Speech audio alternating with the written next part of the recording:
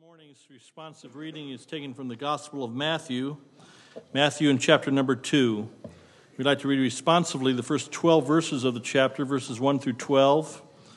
Allow me to begin reading in verse number 1, and I will read the succeeding odd-numbered verses through verse 11. Would you please read with me in unison, beginning in verse number 2, along with the succeeding even-numbered verses through verse number 12. And in respect to the reading of the Word of God, once again, I invite you to stand.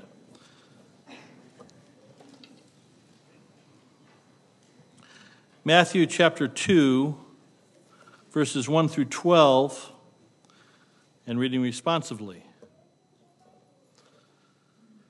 Now when Jesus was born in Bethlehem of Judea, in the days of Herod the king, behold, there came wise men from the east to Jerusalem, saying, Where is he that is born King of the Jews? For we have seen his star in the east, and are come to worship him.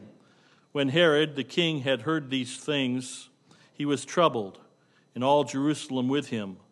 And when he had gathered all the chief priests and scribes of the people together, he demanded of them where Christ should be born. And they said unto him, In Bethlehem of Judea, for thus it is written by the prophet, And thou, Bethlehem, in the land of Judah, art not thou the least among the children of Judah? For out of thee shall come a governor that shall rule my people Israel.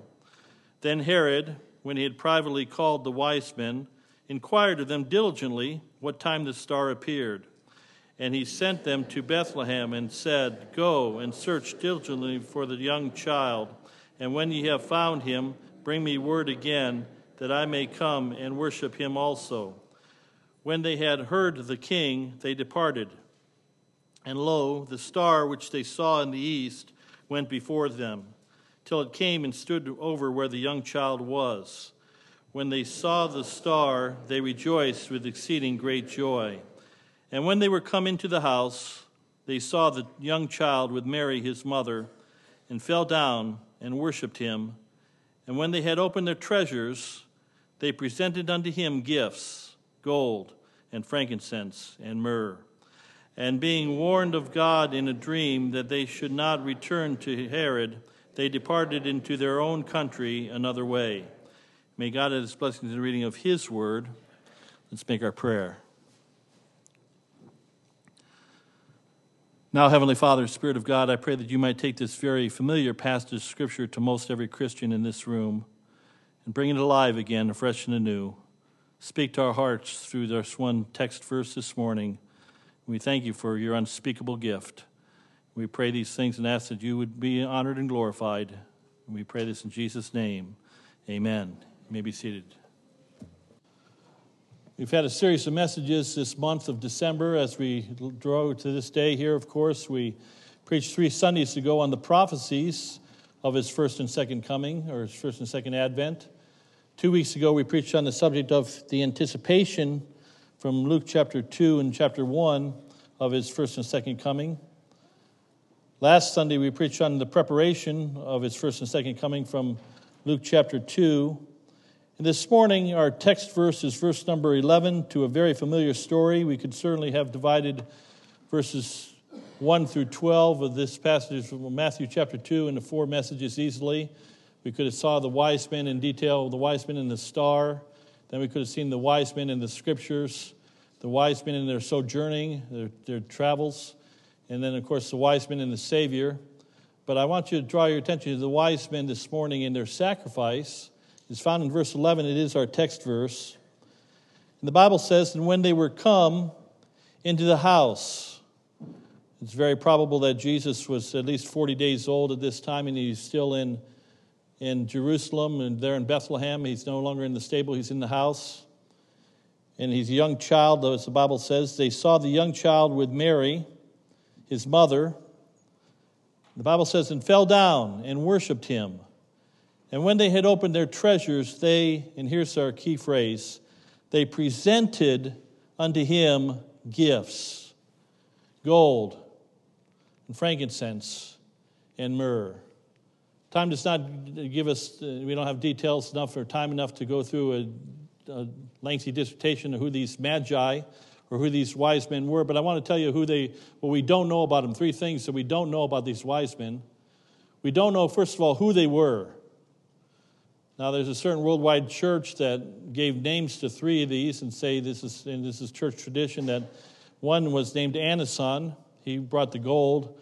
The other was Eliar, and he brought the frankincense. And Caesad, he brought the myrrh. This is purely church tradition, and it's not found in the Word of God. It could be true. It could not be true.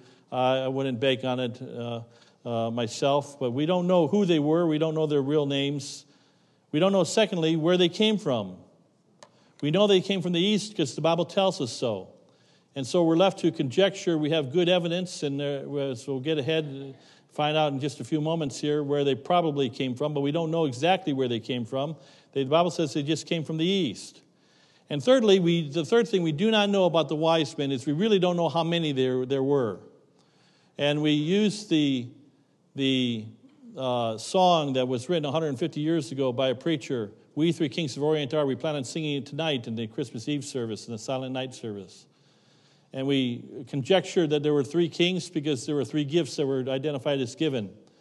But some historians believe that it's very probable that a great caravan came from the Far East. And maybe there's upwards to 100 of these sovereigns, of these kings, of these princes that came. We have no idea how many there were. We have no idea what countries they actually literally came from, although we have some good conjecture. We don't know who they were. We don't know their names. But here's what we do know. And I, again, hurry along in our way of introduction. We do know that they knew the Scriptures. We looked at it last week, and let me just give you, and they spoke about it to Herod, the king. They knew that they saw his star in the east. How did they know about the star? Because 1,500 years earlier, in Numbers chapter 24, verse 17, we referenced it last week, and I referenced it again. Balaam's prophecy, "I shall see him, but not now. I shall behold him, but not nigh. There shall come a star out of Jacob, and a scepter shall rise out of Israel." 1,500 years before, one verse in the Bible was written, and these wise men, these magi, believed the Word of God. They believed that one verse, and they took this trip because they believed the Bible to be true.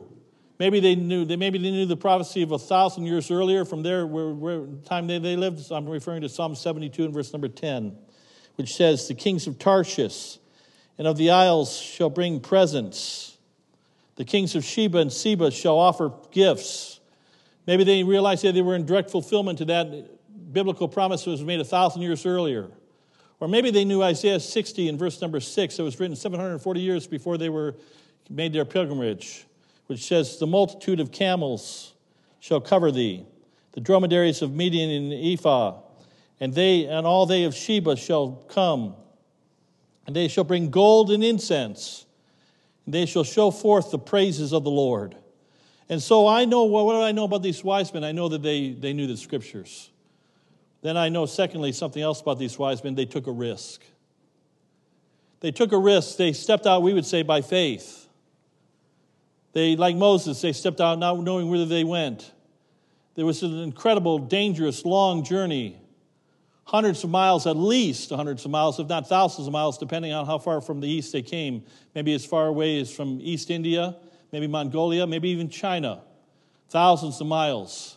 25 years ago, I flew to India, and I've told the story many times. We flew to Abu Dhabi and Muscat, Oman, and the United Arab Emirates, and we made our pit stops, but it was during the Gulf War, and I had a window seat, and my neck was cranked the whole time. I was looking out the window the whole time. It was a clear day that day, and I saw a sea of sand for hundreds of miles. And I knew we were leading up to that, by the way, that first Gulf War, and I knew that we were going to go in there and very, very fast and clean house. People were talking about 40,000 body bags. You remember that? You folks that are my age and older. And there was going to be another bloodbath, another Vietnam. I said, no, we're going to clean house, and we're going to do it fast because there's no place to hide down there. And they traversed those desert sands. They traversed the mountains of eastern Iran and so forth, of the Himalayas and so forth. Alexander the Great, 300 years earlier, had lost more men through the mountains and through the winter and through the desert sands than he ever lost in battle in his conquering of the world. And these men took this long, dangerous, treacherous trip that probably took at least a year or so, maybe 2 years. They took this trip, they stepped out by faith. They stepped out because they believed the Scriptures. They based their whole journey on a couple of vague verses in all the Word of God in the Old Testament. I know that they took a leap of faith. But thirdly, I know about them that the Bible makes it very clear that they were Gentiles. We believe, and so I'm getting ahead of myself, but we'll just conjecture, we believe they were somewhere from Arabia, some from Saudi Arabia, from Iran or Persia, again Mongolia, maybe East India. They were all Gentiles, not Jews. He came unto his own, and his own received him not. But as many as received him, to them gave he the power to become the sons of God. So I know that these wise men, they were wise in the fact that they believed the Scriptures. They were wise in the fact that they stepped out by faith, not knowing where they went, but they just were guided by the star. They were Gentiles, not Jews, not his chosen people. But fourthly, I know, because this text tells us twice in our text, that they came to worship him. They came to the king of the day, and I've been to Herod's palace, the ruins of it. If you've been to the Breakers in Newport, Rhode Island, I know many of you have been there. Herod's palace would equal that, I promise you. And I've been to the ruins of Herod's palace, and he was the king. And they said, they told the king, we've come to worship him. Not you, king. We came to worship the babe. And then they said again, in verse number 11 of our text verse, they came and they fell down and they worshiped him. I ask you a question this morning. I hope the answer is pertinent to you and you answer rightly in your heart. Why did you come to church this morning? Hopefully you didn't come to church just because you had to, because it was Christmas Sunday. Hopefully you came to church because you wanted to worship him that sits upon the throne. So they came to worship. I know a fifth thing about them, and I know it from our text. I know it from the Scriptures themselves. They knew the Scriptures. They took a risk. They stepped out by faith. They were Gentiles. They came to worship. But then verse number 11, again, our text verse, they gave gifts. They presented unto him, the Bible says, gold and frankincense and myrrh. And you want to know where the tradition of Christmas giving comes from? It comes from the wise men. Wise men still seek him. Wise men understand the gift. The wise men, they practice that. People have been giving gifts for 2,000 years now. And the practice of gift giving at this time of year, where we call Christmas time, is initiated by the wise men. So I want to deal with the subject of the gifts of his first and second advent, or the presentations at his first and second advent. Notice with me, first of all, they came to this babe we saw last Sunday morning. We need not turn back to Luke chapter 2. But I want you to consider for a few moments his gifts to us, that babe in the manger, the one that's always been, the one that lives forever and ever, Jesus Christ, the same yesterday, today, and forever. It wasn't that Jesus was born on that Christmas day. He was made of a woman on that day, but Jesus has always been and always will be. And I want you to know that the first gift to us was the gift of himself. He gave himself, took upon himself the robe of flesh. In Luke chapter 2, we need not turn back there again, but the Bible records that Mary brought forth her firstborn son and wrapped him in swaddling clothes. And I had some fun with that word swaddling last week. Wrapped him in grave cloth. Because the everlasting one, the one that lives forever and ever and ever, he was born that he might die. We were born that we might live. We were created to live forever. And that's why if we were to take the time to go very, very fast back to Genesis 3, need not go back there. Most of you know that's the story of the fall. Adam and Eve, they were banished, and sin is separation from God. They ran and they hid themselves from God. They died that day. They were separated from God, and they were, later on in the last part of the chapter 3 of Genesis, they're driven out of the garden because lest they eat of the tree of life and live forever. God didn't want them to live forever in their sin and separated from him. So he drove them out of the garden. They were clothed with animals' clothing. Blood had to be shed. And I want you to know blood had to be shed for their redemption, for their forgiveness, for their temporary forgiveness. But blood had to be shed for our forgiveness as well. And the babe in the cradle would be the Christ on the cross and shed his blood. He gave himself for us. Hebrews 2:9 says it this way, but we see Jesus who was made a little lower than the angels. There are certain places around, and I don't mean to be harsh this morning, but there's places, they call them kingdom halls. A lot of sincere people go there. A A lot of well-meaning people go there, I'm sure. But they're sincere, but they're sincerely wrong. You see, they teach that from Hebrews chapter 2, verse 9 that I just quoted, that Jesus was a made being, that he was made a little lower than angels. But the Bible says he was made a little lower. That means at one time he was not a little lower. He was above all principalities and powers and things on earth and things under the earth. But he's made a little lower. Why? For the suffering of death, being crowned with glory and honor, that he, by the grace of God, should taste death for every man. Back to the story. This gift that he gave of himself. He gave to those that were to live forever, that the wages of sin is death, and sin brought forth death. He died that we might live. He tasted death for us. He gave of himself. He went to the cross and bare his own body on that cross for your sin and my sin, all of your sin. The gift of himself. Oh, the gift of God, that unspeakable gift that 2 Corinthians 9:15 speaks about. The gift of himself. But what else was the gift at his first advent? Not only the gift of himself, but later on in this chapter, we see Mary and Joseph, by the Spirit of God, they flee to Egypt. They're warned by the Spirit of God to flee in Egypt.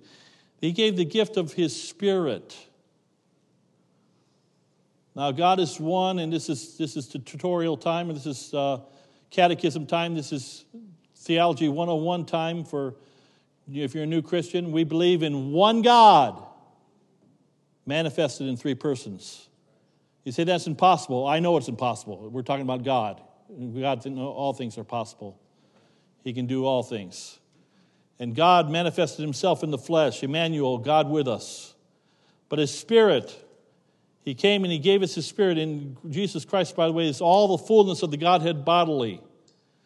In 1 John chapter 3 and verse 24, the Bible would say about 80 years later from this event right here, 90 years later, by his Spirit, and we know that he abideth in us by the Spirit which he hath given to us. Jesus, on the last night of his betrayal, or the night of his betrayal rather, before he went to the cross, he said in John chapter 14, verses 16 and 17, and I will pray, or I will ask the Father, and he will give you another comforter, that he may abide with you forever. And he was speaking about the Spirit of God. And he shall dwell in you, and shall be in you. He will not leave us comfortless. When that babe in the manger came, he came to first of all give himself. When that babe in the manger came, secondly, he not only came to give himself, but he said he'd never leave us nor forsake us, but he left and went to the Father, and he gave us his comforter, the Holy Spirit of God. And every child of God has the Spirit. You say, how do you get the Spirit? When you speak in an ecstatic language or when you have a supernatural gift? No, you get the Spirit when you receive the gift of God, which is Jesus Christ. When you are saved, you get God's Spirit as well. And so he gave the gift of his Spirit that day. But on his first advent, he not only gave the gift of himself, the gift of his Spirit, but he gave the gift of the church. Now, you may think as the pastor I'm blowing our own horn here, but you're totally wrong if you think that way.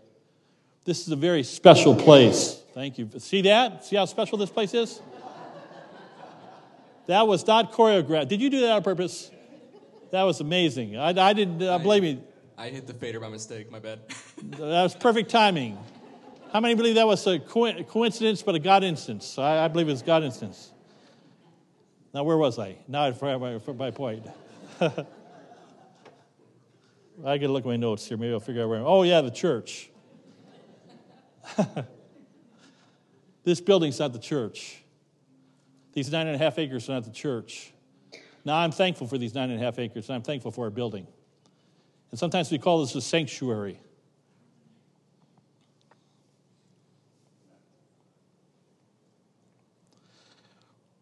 But the real sanctuary is in here. The real church is here. I'm talking about the born-again believers in Jesus Christ, the bride of Christ. The gift of his church.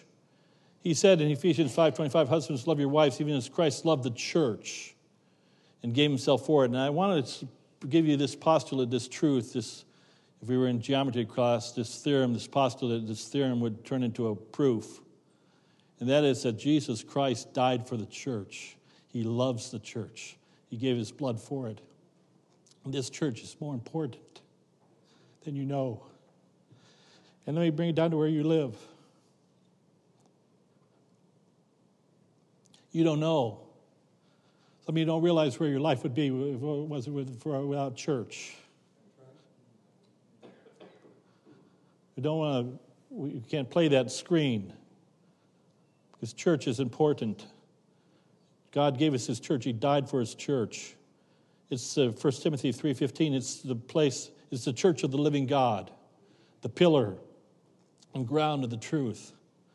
Thank God for the institution of the family, Genesis chapter 2 and chapter 3.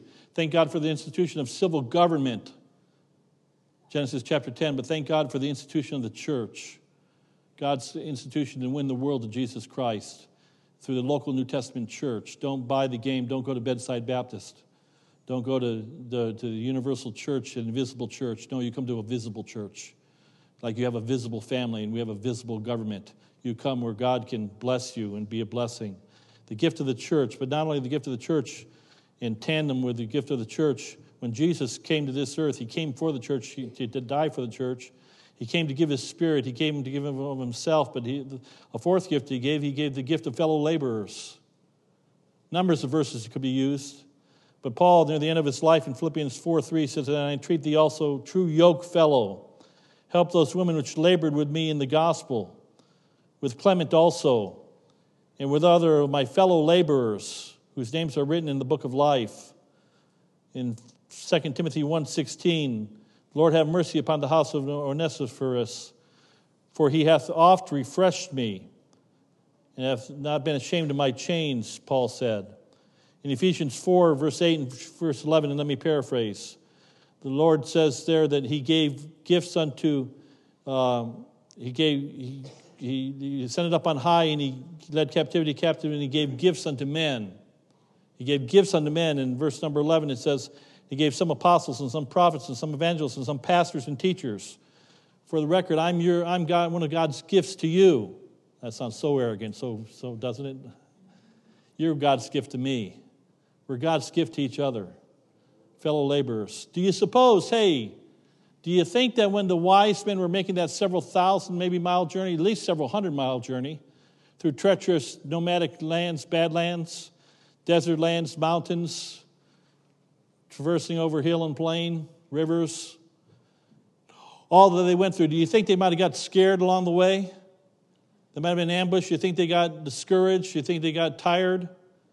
You think maybe one of them or two of them said at a certain point, "Man, I'm discouraged. Maybe we should turn back."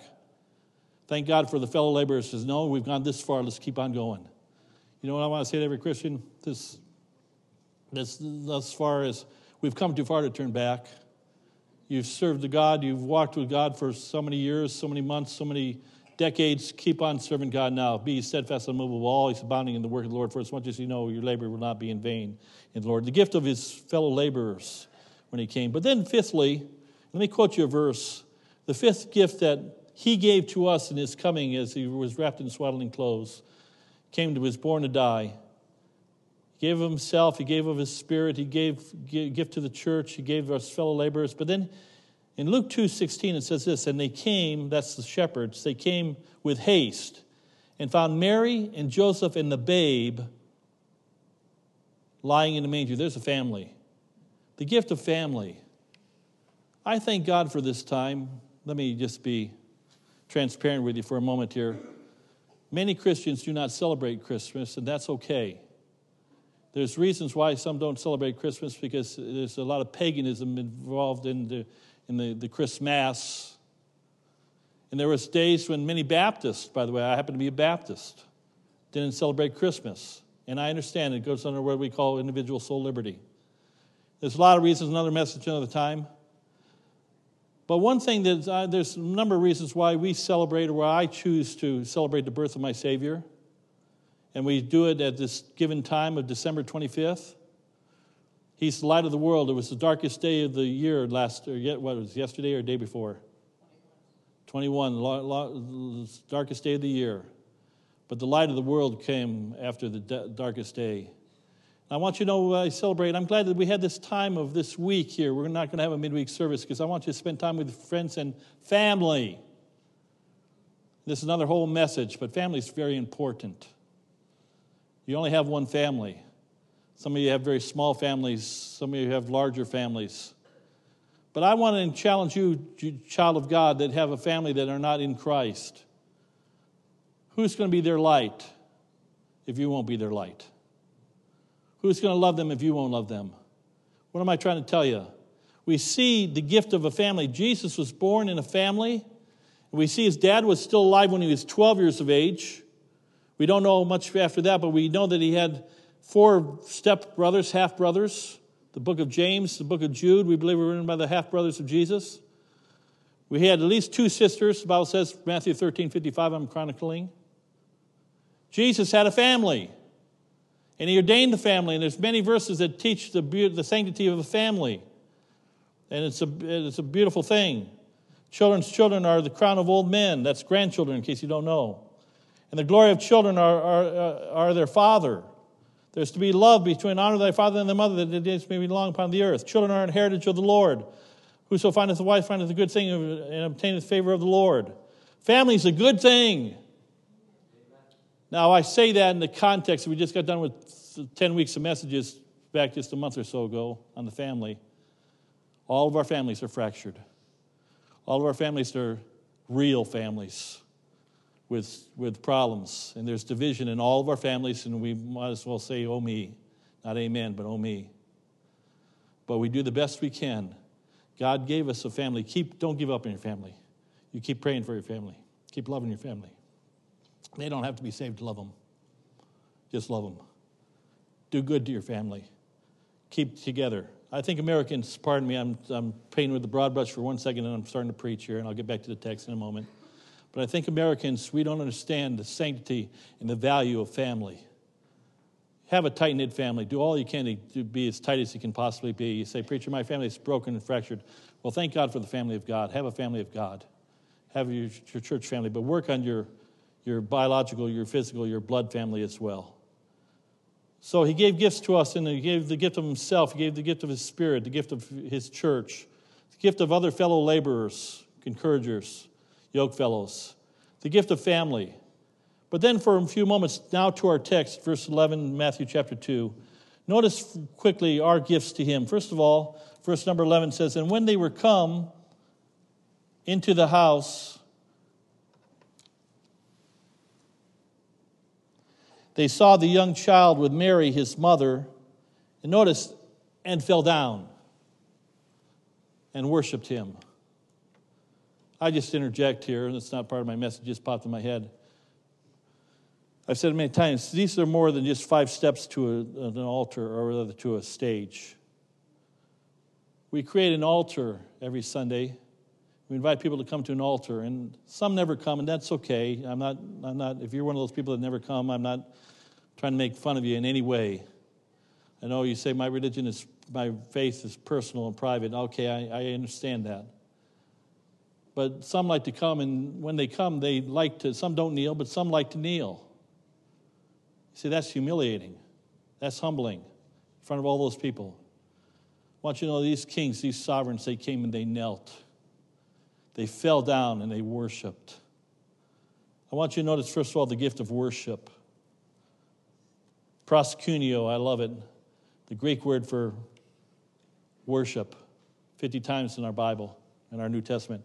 To lick, pros, or to lap like a dog. That's what the word means. Kuneo is the word for dog in the Greek language. An unclean animal. God says, these Gentiles outside the fold, they came and they fell down in the best way they could. They gave him worship. That's what we're to do, the best way we can. In the biblical way we can, we are to come and give him worship. I'll just interject and say this and just move forward. We're a traditional church. There's good things with that. There's probably some not good things with that. I have a certain way of doing things. We have some high church around here. We sing How Great Thou Art. That's a high church song. We're not a contemporary church. I'm not throwing stones. I'm not against the contemporary. It just means up-to-date church. Maybe we're not up-to-date. I don't know. But the best way we can, the simplest way I know how, I want to worship the Lord. I want him to be honored.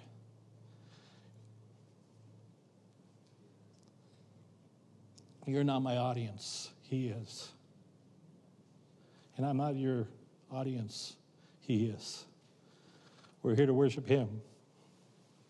They didn't care what other people thought. There was a gift of worship. Verse 11.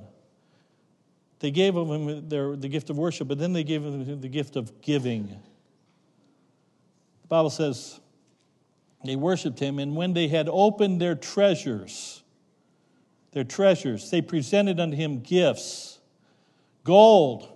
Last time I checked, that's still considered the finest of metals, the most precious of metals. Frankincense and myrrh.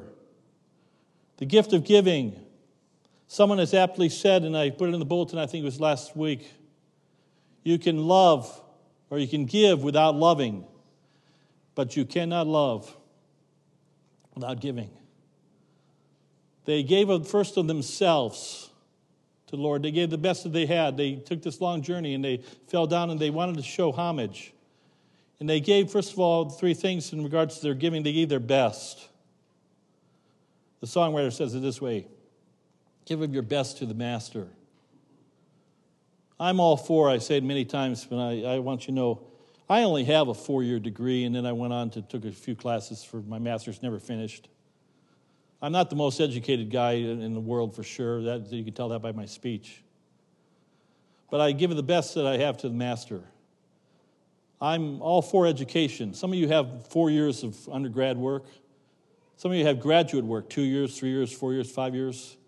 And rightfully so, because your occupation or your vocation is important and requires a number of hours, a number of years of study and discipline. How much more should we give ourselves our best? Not our leftovers, not our last, but our best to the master. The prime of their life, they took this long journey. They separated from family and friends. They went to give the best way they knew how, the best treasures, the best that they had. They gave of their best. They gave of not only their best, but they gave of their gold. Take my silver and my gold, Francis Abigail wrote. Not a mite would I withhold.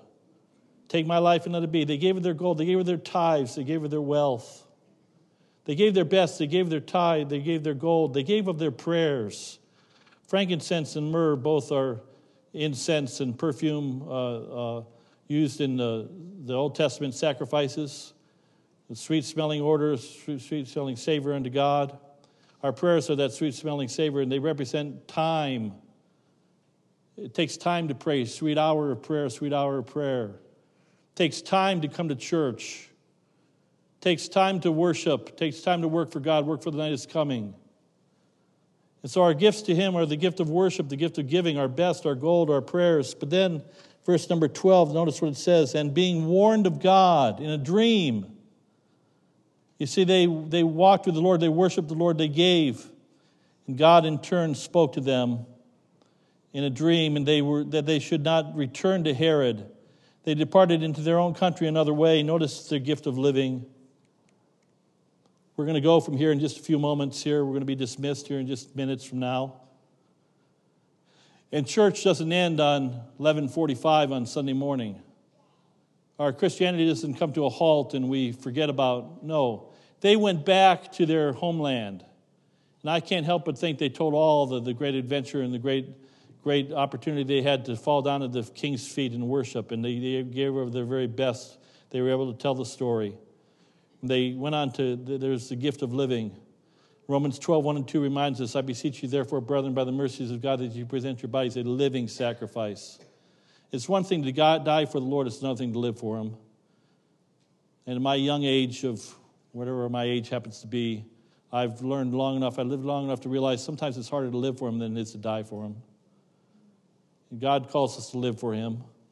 But I want you just in rapid fire, let me give you, as we fast forward from his first advent to his second advent, consider with me for a few brief moments the gifts at his second coming.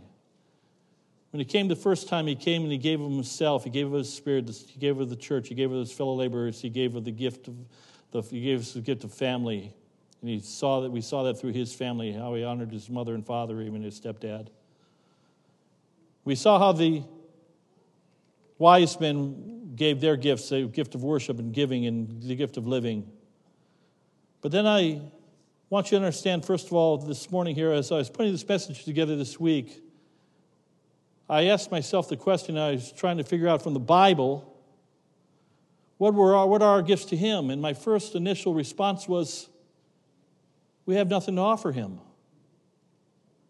All of our righteousness are as filthy rags. We are like sheep have gone astray. We've turned everyone to his own way. The Lord hath laid on him the iniquity of us all. I heard Joni Tada Erickson is her name. Some of you know that name. She's a paraplegic. She's in her late 60s now. Heard her on the radio give the story of how when she was a little girl, went and picked out these yellow flowers from the fields, gave a bouquet of yellow flowers to her mother. She gave a bouquet of dandelions to her mother. She gave her mom weeds. Some of us guys, we spend thousands of dollars. We spend over $1,000 every year to get rid of our weeds at Harvest Baptist Church, or those dandelions. And that's what she gave to her mother as a 5-year-old. And sometimes I feel like the only thing we can give, what do we have to give to the all-sufficient one? I hate to burst your bubble, but he doesn't need us. He's all-sufficient. He's immutable. He's not going to be lonely if we don't come. But he doesn't need us, but for some miraculous reason, he loved us while we were yet unlovely. And so I couldn't think of anything that we were to give, but the more I thought about it, I said, there is one thing that we can give. We can give him the gift of our praise. Ephesians 1:12 says it this way, that we should be to the praise of his glory who first trusted in Christ. One day he's going to present to himself, Ephesians 5:27, a glorious church, not having any spot or wrinkle or any such thing, but that it be holy and without blemish. God looks at me, pardon me, I got my 12 grandchildren here today. They're downstairs from 11 of the 12, I guess. God looks at me like I look at my grandkids. Now, moms and grandma, they see wrong in my grandkids. I see no wrong. And God sees me. Jesus Christ sees me, and he sees me. God sees me through the kaleidoscope of the blood of Christ. He sees me justified, sanctified. One day, be presented to the praise of his glory. The only thing we can give him is our praise. That's what we're vainly attempting to do in this last hour and 12 minutes here. But I want to end this morning here with the postulate of the proof, I should say it that way, of using the math term for the second time. The gift of his second coming, his gifts to us. What did he come? He was born that we might live. He was born to die. I give unto them eternal life, and they shall never perish. The Bible says the wages of sin is death, but the gift of God is eternal life through Jesus Christ our Lord. I heard last week, did you hear about the lottery ticket in South Carolina, the Powerball lottery ticket, $1.3 billion? A month or so ago, it has been claimed. They know it was sold, and I think it's Simpsonville, South Carolina. $1.3 billion. There's an expiration date on that. Somebody's got that ticket or somebody threw it away. Somebody's going to miss out on to being a billionaire overnight. They bought the ticket and something happened to it, they lost it, whatever. They're going to be poor for the rest of their life, like the rest of us, supposedly in their mind. They don't even know. My friend, I want you to know that there's a ticket, and I hate to reduce it down to a filthy lottery ticket. But there's a ticket, an escape pass from a place called hell, the eternity called heaven. And it's found in Jesus Christ, the righteous. And it's a free gift. You don't even have to spend $1 to pay for it. There's no amount of money that can ever be purchased or ever be to be able to purchase this gift of everlasting life. His gift to us, for God so loved the world that he gave his only begotten Son, that whosoever believeth in him should not perish, but have everlasting life. Can you fathom that? The answer is no, you can't. I've been trying to preach it for 40 years, and I can't even begin to comprehend it. The length and the breadth and the height and the depth thereof. to live forever in heaven because the babe came 2018 years ago. He came to give us everlasting life, and then he came to give us everlasting rewards. He said, behold, I come quickly, and my reward is with me. Earlier on in the Revelation, he says, don't lose see that no man take thy crown. You can't lose, Christian, your eternal life, but you can lose rewards. And I think, this is just pure conjecture, and I end with this. The wise men really came. They really fell down in worship. They were really guided by the star in the Scriptures. They really made that journey by faith. They really saw the Savior. They really were told to go back by the Spirit another way, back to their country. They got back to their country, and I think they told the story. This is where I begin to vision in my mind. They began to tell the other princes, other sovereigns, other kings, you should have came with us. We gave of our gifts to the Savior. And maybe there's some that said, we wanted to come too, but we didn't. They lost out on that ability to say, I really think when we get to heaven, when I get to heaven, I really believe this, that one day I'm going to meet those wise men. And maybe they're going to tell me this story. And forever and ever and ever, they know that they were the ones that went. They believed the Scriptures. They followed that star. They went and saw the little Savior. They worshiped him, and they lived for him the rest of their lives. And there's going to be some sovereigns, maybe they got saved or maybe they didn't get saved back in their homeland, that will wish for all eternity, oh, I wish I would have went. I wish I would have worshiped. Hey, Christian, now's the time to worship the Lord now. We'll worship him automatically when we get to heaven. But now's the time to worship him. Now's the time to serve him. If you're not saved this morning, behold, now is the accepted time. Behold, now is the day of salvation. There's presentations. There's gifts. There were gifts at his first coming.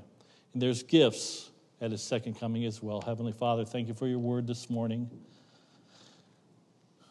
Lord, I would be foolish if I thought that everyone within the sound of this voice, Lord, is a believer in Christ. And Lord, maybe, Lord, I think that almost everyone, I'd like to think everyone believes in Christ in their head. And they acknowledge that you're real and that you're true. But Lord, there's 18 inches between heaven and hell, between head knowledge and heart application. Or maybe there's someone this morning that needs to receive Christ into their heart. For with the heart man believeth unto righteousness. With the mouth confession is made unto salvation. For whosoever shall call upon the name of the Lord shall be saved. Spirit of God, do what only you can do in the heart of a life of someone this morning that needs to receive Christ as Savior. And then speak to hearts of Christians this morning. May we come, take a long journey, continue on that journey, and worship and fall down. Every week, may we come to the house of God and worship you in spirit and in truth. And daily, may we worship you, and may we give of our best, of our gold, and of our time, and of our prayers. And we'll be able to say with the saints that have served you that it was worth it all. Pray you bless in our moments of invitation. I pray in Jesus' name I ask. Amen. As we stand to take our hymn book and turn to page 39.